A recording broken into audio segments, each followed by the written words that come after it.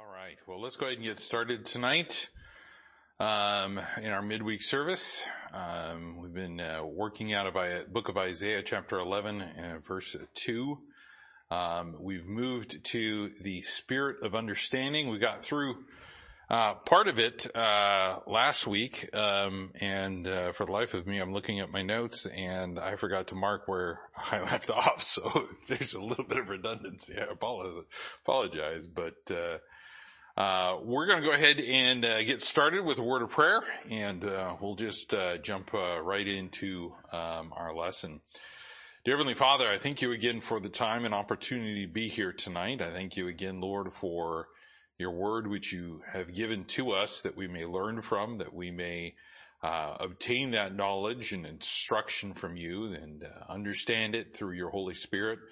And Lord, use it in the wisdom that you bestow upon us for your honor and for your praise and your glory. And I pray, Lord, that tonight we would just do that we would glorify you and please you with all that we say, do, and think.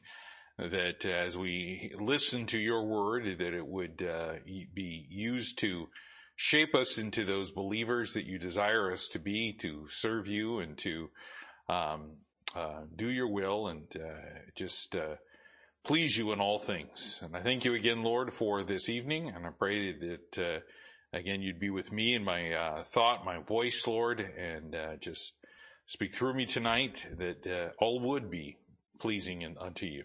And this I ask and pray in your Son's name, Jesus Christ. Amen.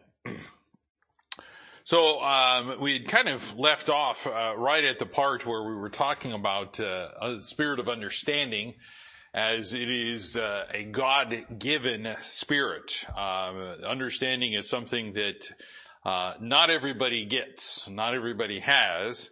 And we find that the understanding, that spirit that the Lord gives, comes, at his, requesting it. And we see Solomon talking about that and asking for that wisdom, and giving, that understanding so that he would know how to do what the Lord wanted him to do as king and to judge his people.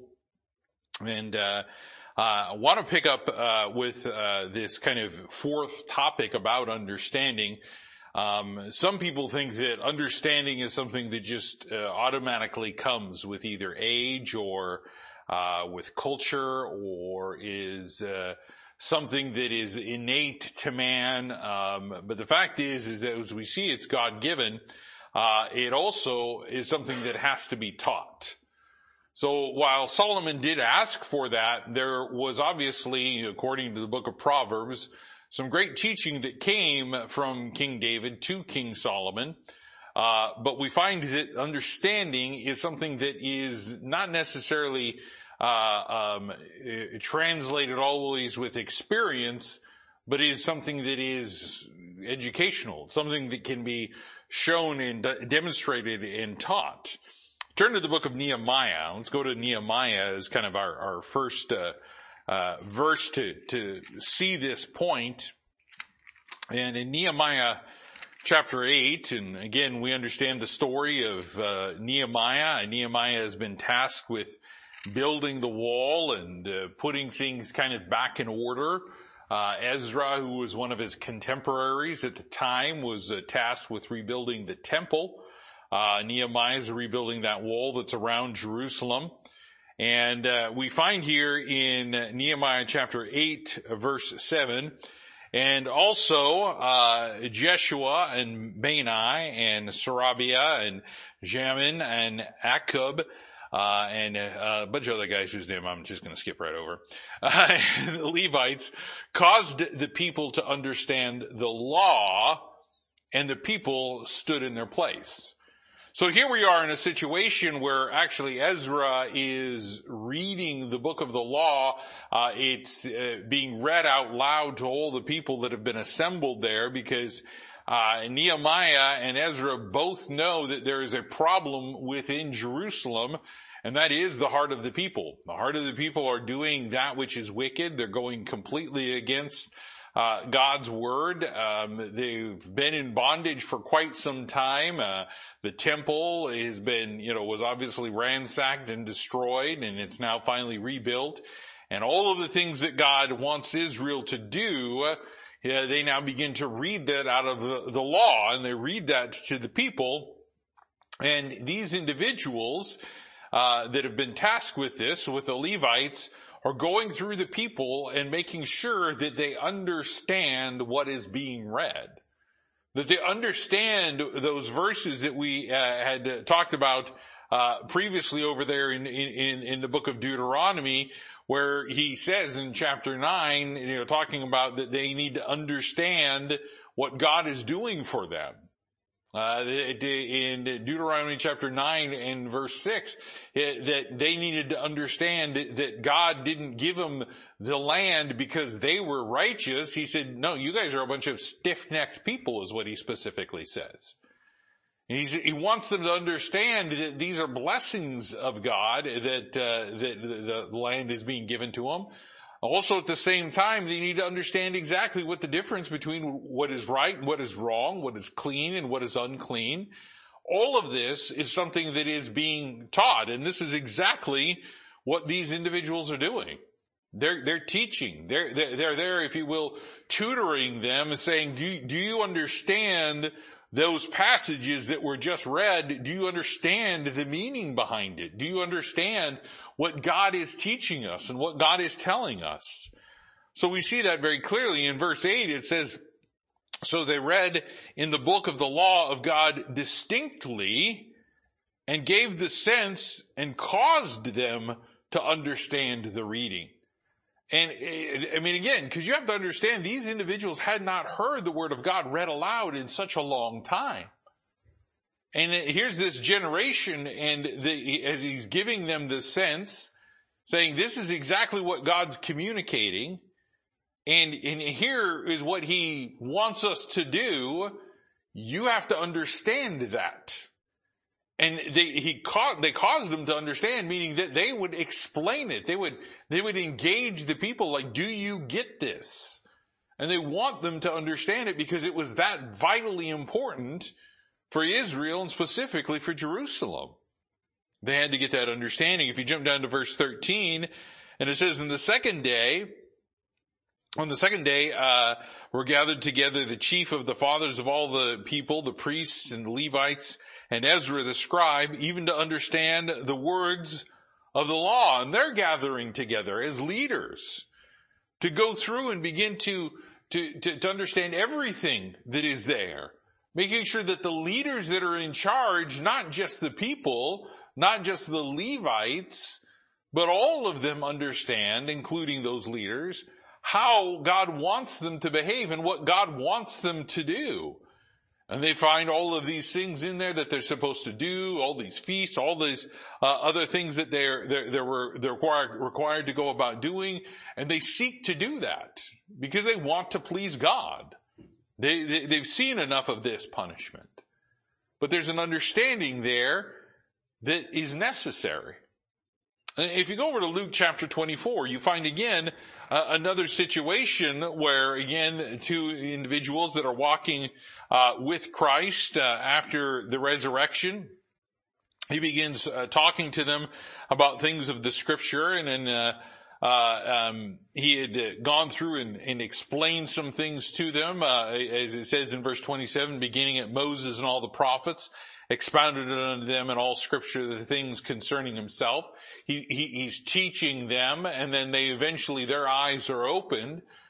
But we also find that that individual, one of those individuals, was directly related to Christ, which is kind of a very interesting thing to understand, that they didn't even recognize him in that sense. But you find later on, as he begins talking with the disciples, we find in verse 45, he says something specific. Then he opened their understanding that they might understand the Scriptures. Here he is working directly with them, and if you will, teaching them in such a way that they would understand the Scriptures. Now, these guys had been with Christ for 3.5 years, working with him diligently in the ministry, listening to all things that he taught, but they still needed to get some understanding. They still needed to understand what the Word of God said about Christ, about everything. And here he is, he's opening that up to them and saying, this is what I want you to understand. And that understanding specifically was regarding the Scriptures, the Bible. Some people try to understand other things. Some people try to understand things that are a little bit too high for their own thought. I mean, again, you start looking at all of these scientists and individuals that are sitting there trying to figure out all of these equations and talking about the theory of everything and trying to prove certain things, and the end result is that they're dealing with some things that they can't seem to understand. And as they were trying to prove this theory of everything, this one formula, if you will, this theory that would prove all the other theories, all the other formulas, and show that the Big Bang Theory is true and show all of these other things, they found that it didn't.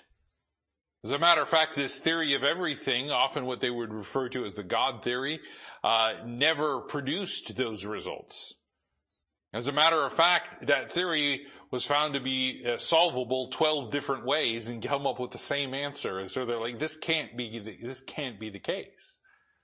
So then they started talking about that it could be solved in such a way that it was proving other dimensions and so on and so forth. And then it started working into what they refer to now as some things about string theory and et cetera. And they just, at some point, they just kind of stop and they go, we can't even comprehend this. But if they applied that same diligence to understanding who God is, if they applied that same diligence to understanding Scripture, they would see what they're missing. They would see what the answer to the problem that they're trying to come up with is, and that's God. What holds everything together? What force, what power is that? That's God. That's Jesus Christ. They don't get that. They can't comprehend that. They want to put it into something that is, if you will, in a formula, mathematical formula, and come up with it and say, see, we can prove this. But when you realize that it's Jesus Christ, there's some things that you have to take by faith. You have to believe God at His word. And again, when that happens and occurs, many other things begin to, if you will, open up for understanding. But here Christ is opening up their understanding that they might understand the Scriptures. One of the key most important things that a believer must do, and we find that that's what Jesus Christ had as a spirit. He had the spirit of understanding. He grew in that understanding. In Proverbs chapter 1, turn there, Proverbs chapter 1, and in verse 5, we find that the Bible talks about the wise man in this book, specifically in Proverbs, talks about the wise man and the fool. But in Proverbs chapter 1, in verse 5, it says, a wise man will hear and will increase learning, and a man of understanding shall attain unto wise counsels. To understand a proverb in the interpretation, the words of the wise in their dark sayings. You have to apply yourself to that. You have to, if you will, put effort into that to understand these things, to attain to those wise counsels, to listen to what God's saying. Many times there's people that will not listen to counsel. You can try to teach them all day long and they won't listen. You can try to show them from the Word of God what God says and they won't listen. They won't abide by counsel. They won't attain unto that counsel. And here he's saying that a wise man will. And with that understanding, we understand the inverse is also true. That a fool won't understand because they refuse to learn. They refuse to listen, to attain to counsel, wise counsels. They reject that. And here this is talking about this wise man, talking about increasing in learning, And a person that has that understanding is going to want that counsel. They're going to understand how that counsel is going to help them. It becomes a critical issue. Because the Bible talks about this being the counsel of God. The Word of God is the counsel of God. And it says that shall stand. Everything else is going to fall around. I mean, I don't know how many times they've changed things when it comes to psychology and psychiatry and therapy and secular counseling methods. They bounce from one thing to the next, to the next, to the next, and it's whatever flavor of the month it is, and what they think is the newest mental health that they can tag on to somebody. But the Scripture just gets right to the point. There's a problem in the heart we've got to address. Now, I'm not talking about something that is, a medical issue. I'm talking about most of the problems that exist out there with mental health issues that are self-induced because people are racked with fear. People are, using anxiety incorrectly. They have anger management issues. They've taken depression and gone way too far with the emotion of sadness. All of these things, and again, they can all be fixed with the very specific use of God's Word pointing out where the problems are. Those are all things that a person needs to understand. Turn to Proverbs 15. Proverbs chapter 15 and in verse 32. Proverbs 15:32, it says, "He that refuseth instruction despiseth his own soul." That's a very powerful verse. He that refuseth instruction despiseth his own soul. You hate yourself.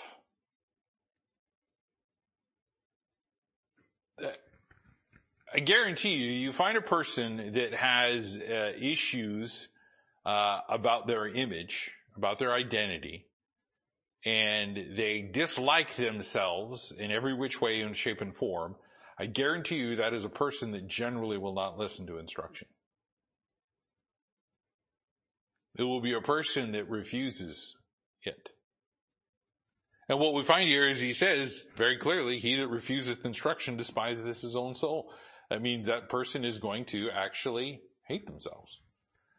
But he that heareth reproof getteth understanding. If you're willing to listen to, hey, you were wrong, let me show you the right way to do it, then you're going to gain understanding. When somebody shows you that from Scripture, and when somebody shows you that from the Word of God, and says, hey, this is what you were doing, and that's sin, so let's do this, which is what pleases God. So let's go ahead and do what we need to do with the sin, and let's get that corrected. Let's go through the correction process that we've talked about. Let's make sure we're doing what God tells us that we're supposed to be doing, forsaking, repenting, understanding the rebuke, the reproof, all of the conviction, the correction, all of those things that need to be there. Let's get that. The person is going to walk away with a better understanding of what God's expectations are, what God wants them to do, what the will of God is, and how to do it and how to accomplish it and how to live righteously, holy, and perfect in the eyes of the Lord. A person is going to, as it says here, get understanding. And the one thing that I understand about understanding is this, is it's taught, but in order to teach, you have to be willing to be taught. You have to be willing to be taught.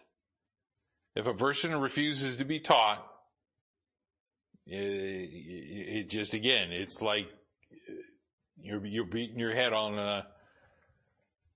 the desk. You just, it's frustrating. It's just frustrating. But one thing that we see very clearly, and we got a glimpse of that where Jesus opened their understanding that they might understand the Scriptures. The next thing that we understand about understanding is that it concerns directly the Word of God. It's very much concerning the Word of God. When you start seeing understanding in Scripture, he's talking about understanding the Word of God. And we saw that it was being taught over there with Nehemiah and Ezra and what they were doing. We see the Lord doing that and teaching. We see that it's something that is to be learned and listened to. So here it is concerning the Word of God. Go over to the book of Deuteronomy. Deuteronomy chapter 4. In Deuteronomy chapter 4, the very beginning, the next generation going into the land, God starts talking to them and says, okay, we're going to cover a few things here. And in Deuteronomy chapter 4 is a very, very important chapter. The way that the chapter is constructed, the way that it is put together is a very educational chapter. There's a lot to be taught here. There's a lot to be said about what is going on. And we see that, and again, just for that context sake, I'm going to read down here a little bit further, but I want to start with verse 1. It says, now therefore hearken, O Israel, unto the statutes, that's the word of God, and the judgments, that's again the word of God, which I teach you. There it is again. For to do them, that you may live and go in and possess the land which the Lord God of your fathers giveth you. You shall not add unto the word which I command you, neither shall you diminish aught from it, that you may keep the commandments of the Lord your God, which I command you. So we find three words that are used frequently over there in Psalm 119, which is all about the word of God. He's talking about statutes, judgments, and commandments. And again, the importance of it and what they're supposed to do and what they're not supposed to do. And it says, your eyes have seen what the Lord did because of Baal Peor. For all the men that followed Baal Peor, the Lord thy God hath destroyed them from among you. But ye that did cleave unto the Lord your God are alive, every one of you, this day. And he says, okay, so you've seen the execution of judgment. You need to, it's part of what we were talking about, that we have to understand who God is. That's why understanding is important. But he said, you understand that there was judgment. You saw the judgment. You know what happened. You guys are alive today. The other guys aren't. They died. And he says, you were cleaving to the Lord. In verse 5, behold, I have taught you statutes and judgments. There we are again. Even as the Lord my God commanded me that you should do so in the land whither you go to possess it. Essentially, when you get into that land, you are not to continue in any type of sin that God says you're supposed to avoid.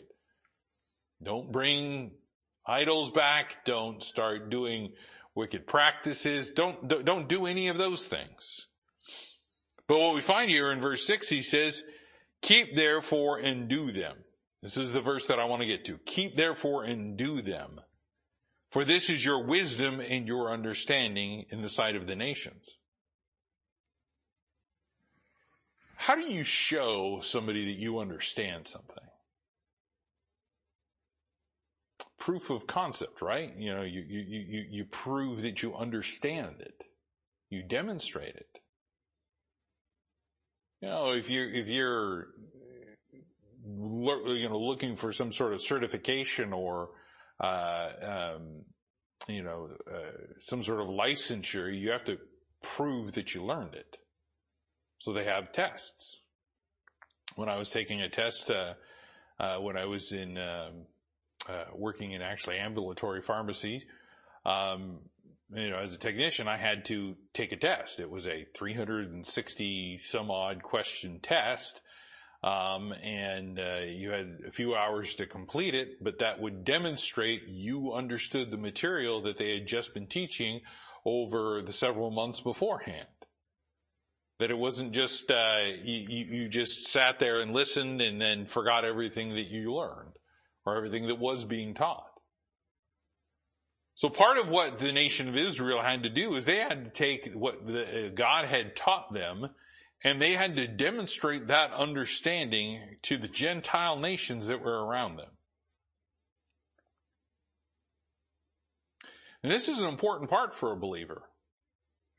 We have to demonstrate that we understand the Word of God to a lost and dying world. That there's a reason why we do things. But as we finish that verse, keep therefore and do them, for this is your wisdom and your understanding in the sight of the nations, which shall hear all these statutes and say, surely this great nation is a wise and understanding people. Somebody ever show you that they're a complete, total, utter fool? You're just standing there and you're like, oh, hey, watch this. And you're just like, oh, it's going to end bad. You know it's going to end bad. That person just sit there and whether it's they're being braggadocious or whether they're filled with pride or whether they're just trying to one up or whatever it may be, and you just look at that and you just shake your head and go, what a fool. What a complete fool. Maybe you insert other insults in their intelligence, but you just look at it and you go, wow. See, the nation of Israel was supposed to show the opposite. They were supposed to show they were wise and that they had understanding. And why is that? You remember what happened with Solomon when he was given wisdom and understanding? What happened? All of a sudden, leaders from all over the place started coming to him to have him help them solve their problems.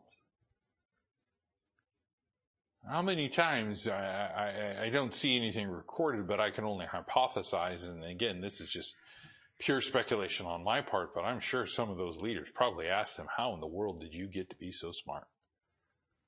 He's like, well, no, it's not necessarily smart. It's wisdom and understanding. Well, how did you get wisdom and understanding? Well, I asked God. He told me he'd give me anything. Anything? Yeah, anything. What'd you ask for? Understanding. And he gave me wisdom and understanding. God gave you that. Yes. How can I get that? Well, let me tell you about who the God of Abraham, Isaac, and Jacob is. There's the opportunity to do that. And we as believers can do the same thing. There is nothing more sad than a foolish Christian. Somebody that refuses to listen to what God teaches and what God says. And then everybody goes, that's a Christian? And all Christians that have some wisdom and understanding just go, oh, and groan. I saw a video, it was today, of a church service. And it was a church service, and these people were getting, quote unquote, and I want to be very careful about how I phrase this, they were getting excited. But their level of excitement was self-induced. It was not spirit-led. It wasn't just being joyous about the things that were being taught. It went way beyond that. Because the guy at the front, and there's people singing and screaming or whatever it was in the background. I couldn't tell because it sounded like the noise of war in the camp, as Joshua said.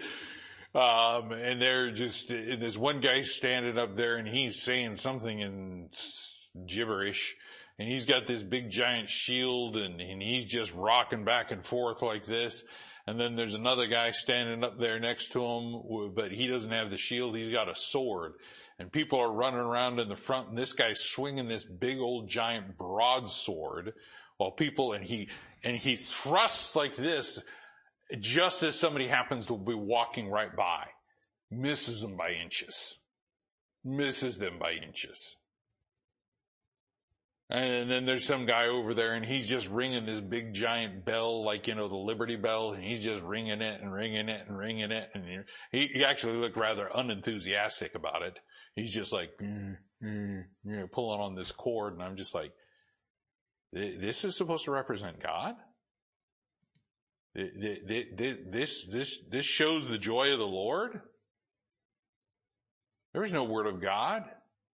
There was no wisdom. There was no understanding. It was all foolishness. It didn't demonstrate who Christ is and what he's done for us. It demonstrated a bunch of people that wanted to do what they wanted to do. And it was rather disconcerting, but then people are saying, well, look, that's Christians. And I'm like, no, it's not. That's not Christianity. That's something else. That's something else. Turn over to Matthew chapter 13. Matthew chapter 13, and here we are looking at understanding and what it has to do with the Word of God. And again, the reason that this is important is because Jesus Christ is the Word of God. And we understand this concept that without the Word of God, there will be no understanding. There will be no understanding. When we look at the technology that we have, it's all built on previous technology from individuals that essentially their whole purpose was to please God in science. To seek God in science. People don't want to talk about that. They don't want to talk about Niels Bohr or Sir Isaac Newton and their relationship with the Lord. They just want to use their formulas to try to, quote unquote, find something else and new. Things were leaps and bounds beforehand. And beforehand, it was just, it was amazing. And again, even post the fall in Genesis 3, the understanding and the wisdom, because they were a lot closer to the Lord then, because again, there was no written word of God. There was the communication of God to them. They had a lot more understanding. All these things that they're doing and what they're finding.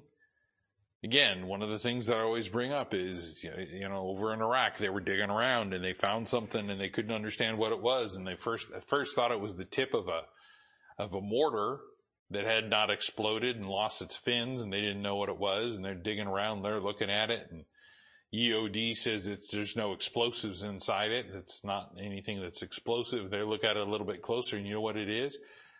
It's a battery from Babylon. From Babel, specifically. A battery. What were they using batteries for? How did they even understand batteries? You know what we're taught? We're taught man is dumb. Man is smart now, but man is dumb early. Man was smart early, and we've just progressively gotten dumb. We've just, again, we take a look at what we do. I was telling my wife the other day, a debate among pastors is whether or not they should be using AI to write their sermons.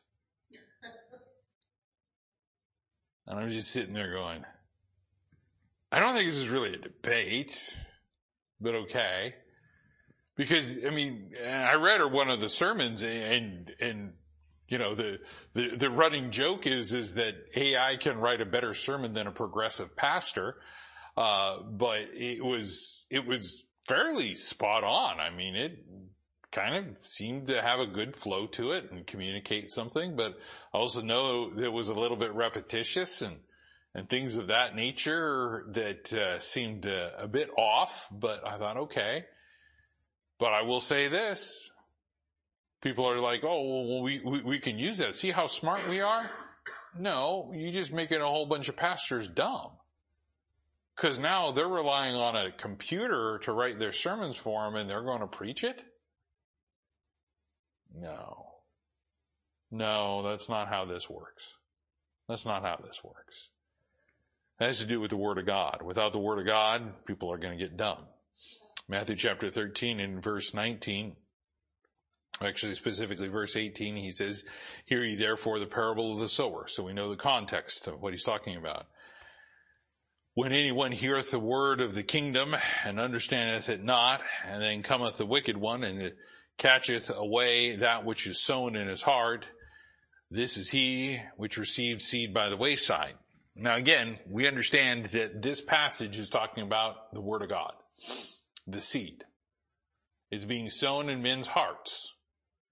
And depending on the condition of the heart, depending on whether it receives it or rejects it, is going to be determined on the preparation that's there, and how it's broken up, and how it's used, and what's going on around there, and etc. And he has different types of ground for different types of heart conditions. And here he's talking about receiving and understanding. When one heareth the word of the kingdom and understandeth it not. The things that are being told, you know what, if they don't understand it, it is going to be the one where it just gets caught away. Doesn't even have a chance to grow. The bird snatches it up. In this case, he says the wicked one takes it and it's gone. Zero understanding. Zero understanding. That's an important thing for us to understand when it comes to the Word of God. Which is why we have to be so diligent to understand it. Because if we don't understand it, the devil's just going to use that to take it away from us. Why? Because he's a thief. He's been a thief from the beginning. He's been a liar from the beginning. He's been a murderer from the beginning. He's a thief. He steals these things. But again, this person doesn't want to understand, can't understand it. It gets snatched away. I'll turn over to John chapter 8. John chapter 8. Again, that's referencing the Word of God. John chapter 8, and take a look at verse 43 in that chapter. John chapter 8 and verse 43. And this is where some things get really intense in the conversation.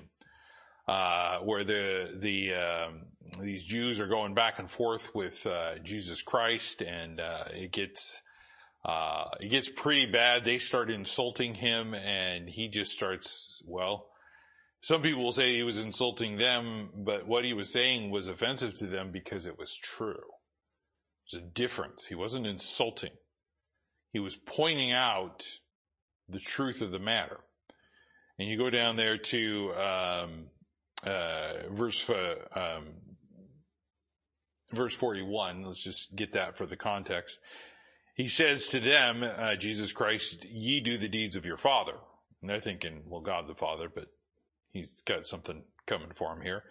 Then said they to him, we be not born of fornication. We have one Father, even God. So now they're throwing him around saying that he's an illegitimate child. Okay, verse 42, Jesus said unto them, if God were your Father, you would love me. For I proceeded forth and came from God.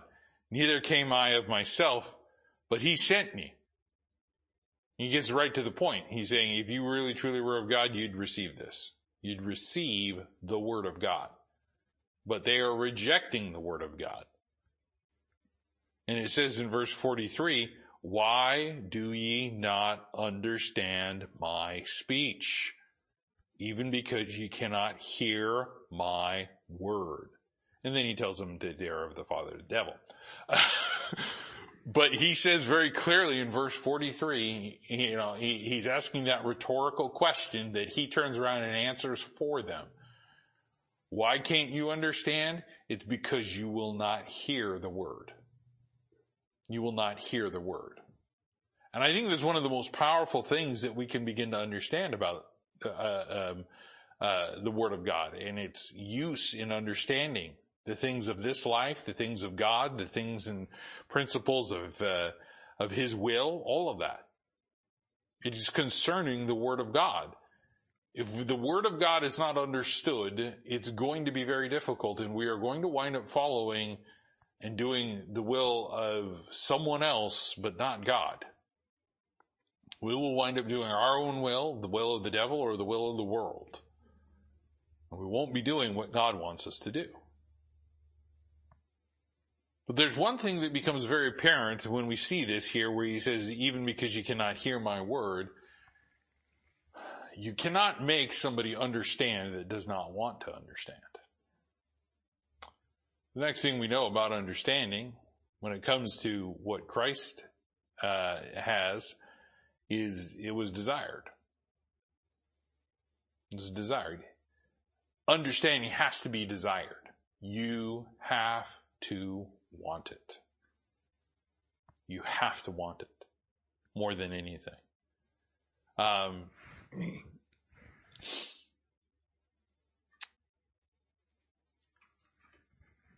When we realize how important understanding is, there should be this, if you will, spark in us that says, I want to know more. I want to understand more. Because I love the Lord and I want to please Him more. Turn to Proverbs chapter 2.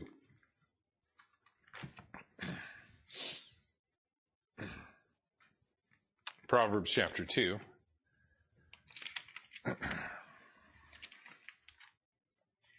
Proverbs chapter 2. And in verse 2, it says, so that thou incline thine ear unto wisdom and apply thine heart to understanding. And what is this? He's saying, my son, if thou wilt receive my words and hide my commandments with thee. He's saying, look, you've got to want this. And here's Solomon saying, just imagine he's talking to Rehoboam or any of his other sons. He's saying, you have got to want this. You need to incline unto it. You need to apply your heart to it. This is where it belongs. This is what has to be sought after. This is what has to be looked for. In verse 3, yea, if thou criest after knowledge and liftest up thy voice for understanding. When was the last time you went to the Lord and cried and said, Lord, I don't understand. Help me understand. This is something that they should be seeking after. In verse 4, if thou seekest her as silver and searchest for her as for hid treasures, then shalt thou understand the fear of the Lord and the knowledge of God. For the Lord giveth wisdom out of his mouth cometh knowledge and understanding. Again, there we have a reference to the Word of God. And what we find is that the Lord is showing, saying, this has got to be something that is desired in a person's life. Turn over to Psalms chapter 32. Psalm 32. Psalm 32 has a kind of an interesting little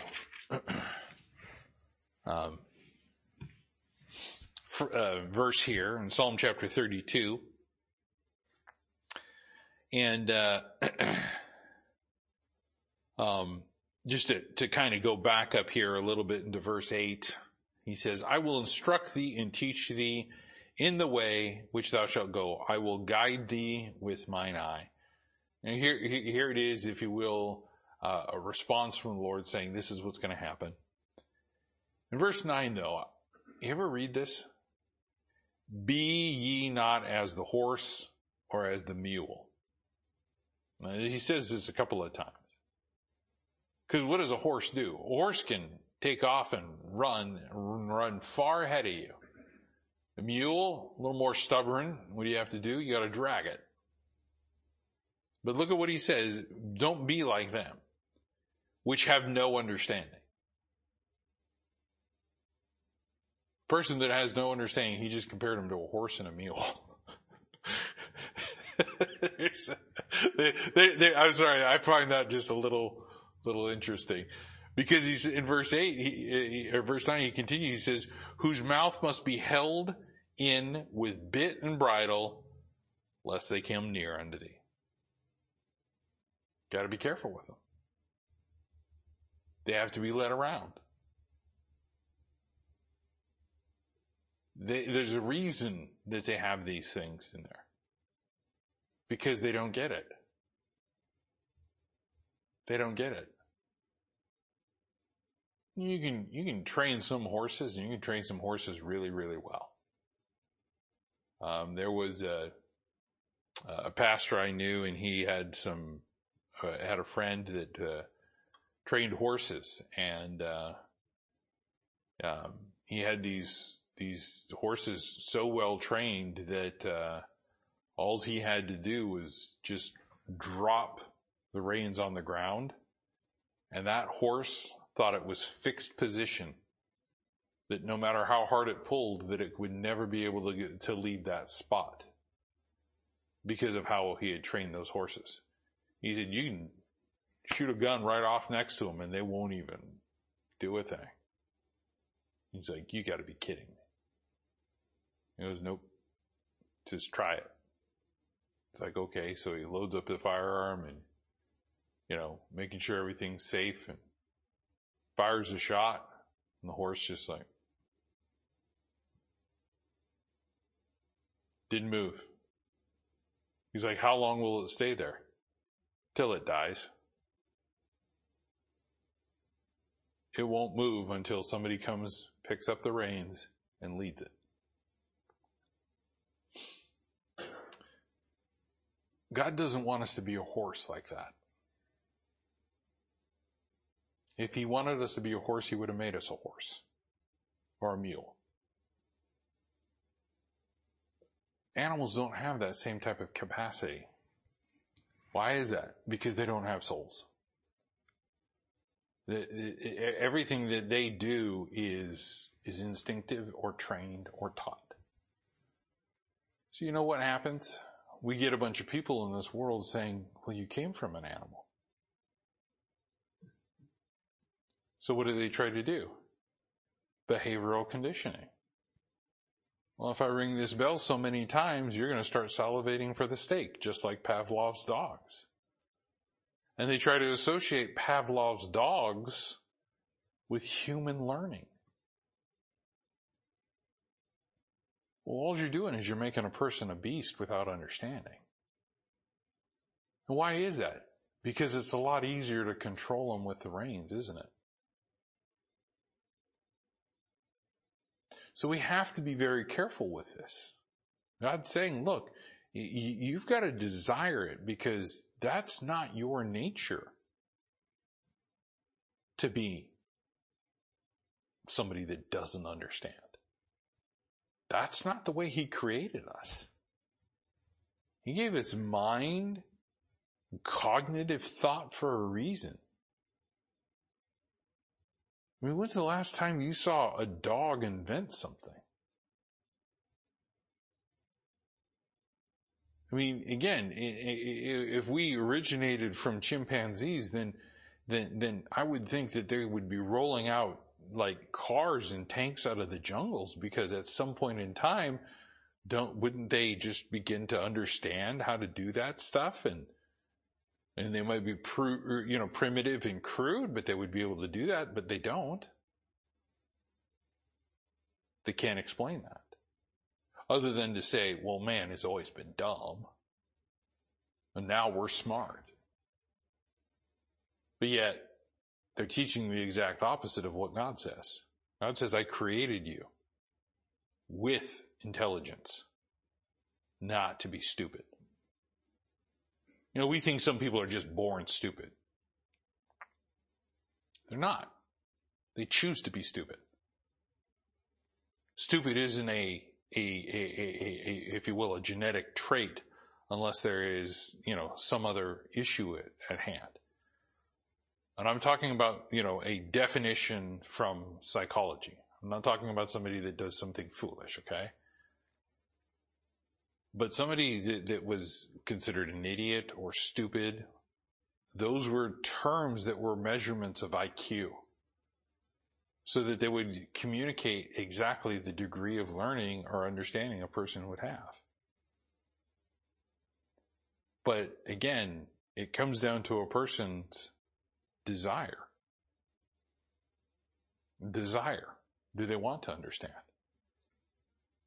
I mean, again, you start thinking about learning disabilities.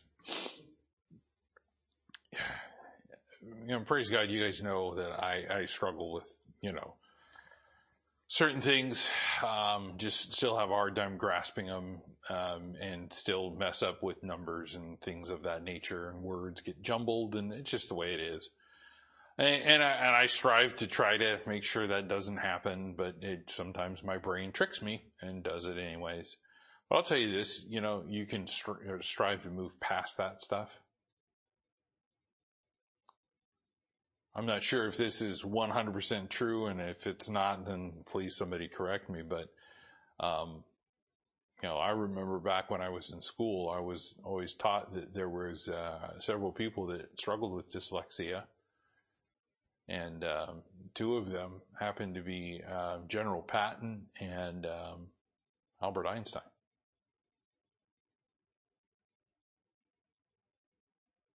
One of the greatest generals that ever was, and regardless if he had some issues, but he was a pretty good tactician. And then Albert Einstein.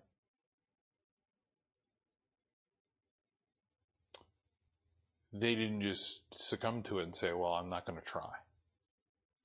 Understanding is something that has to be desired. Turn back over to Proverbs chapter 4.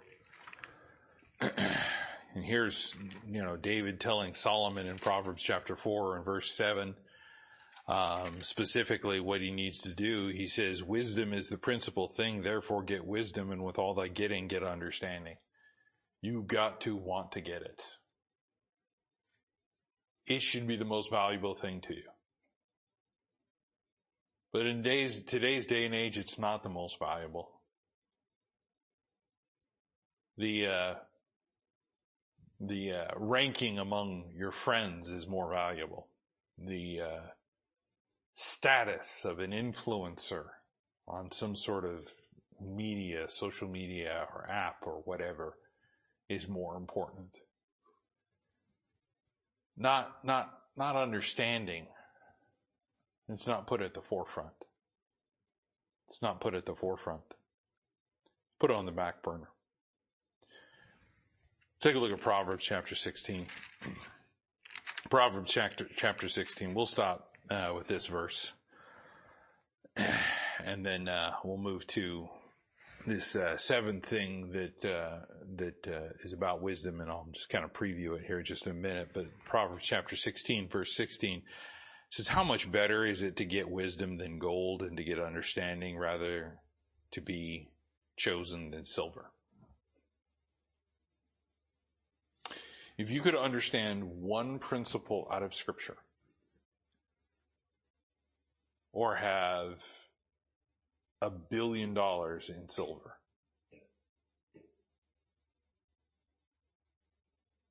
which would you choose?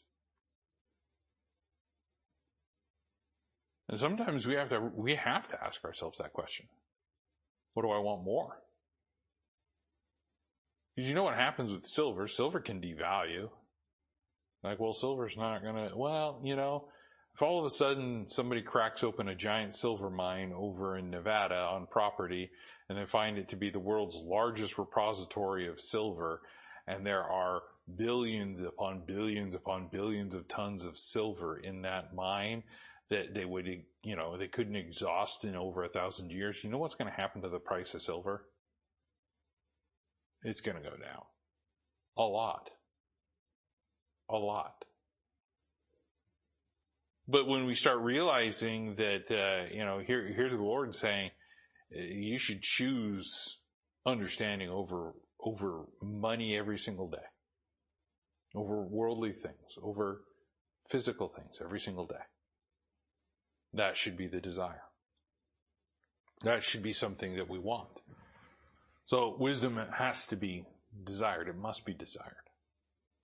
Seventh thing, and I'm just going to preview this, is, I'm sure it'll be something you can kind of think about. One thing about understanding is that you realize that it can be diminished. And sin diminishes understanding. Yeah. Sin will diminish a person's understanding. I have seen people that have that you look at and you go, you're pretty, they seem smart. They seem like they've got it, right? And then they do something, you're just like, what? And then they completely tank their whole life. And you're like, how in the world did you do that? Why? I don't know. It's generally the answer. I guess it's just luck. No, it wasn't luck. You made those choices. But sin will diminish understanding. We'll see that, Lord willing, next week. But let's go ahead and close with a word of prayer. Dear Heavenly Father, thank you again for the time. Thank you again, Lord, for this study that we've been doing on understanding. And Lord, I pray that we would receive these things. That, Lord, we would desire understanding.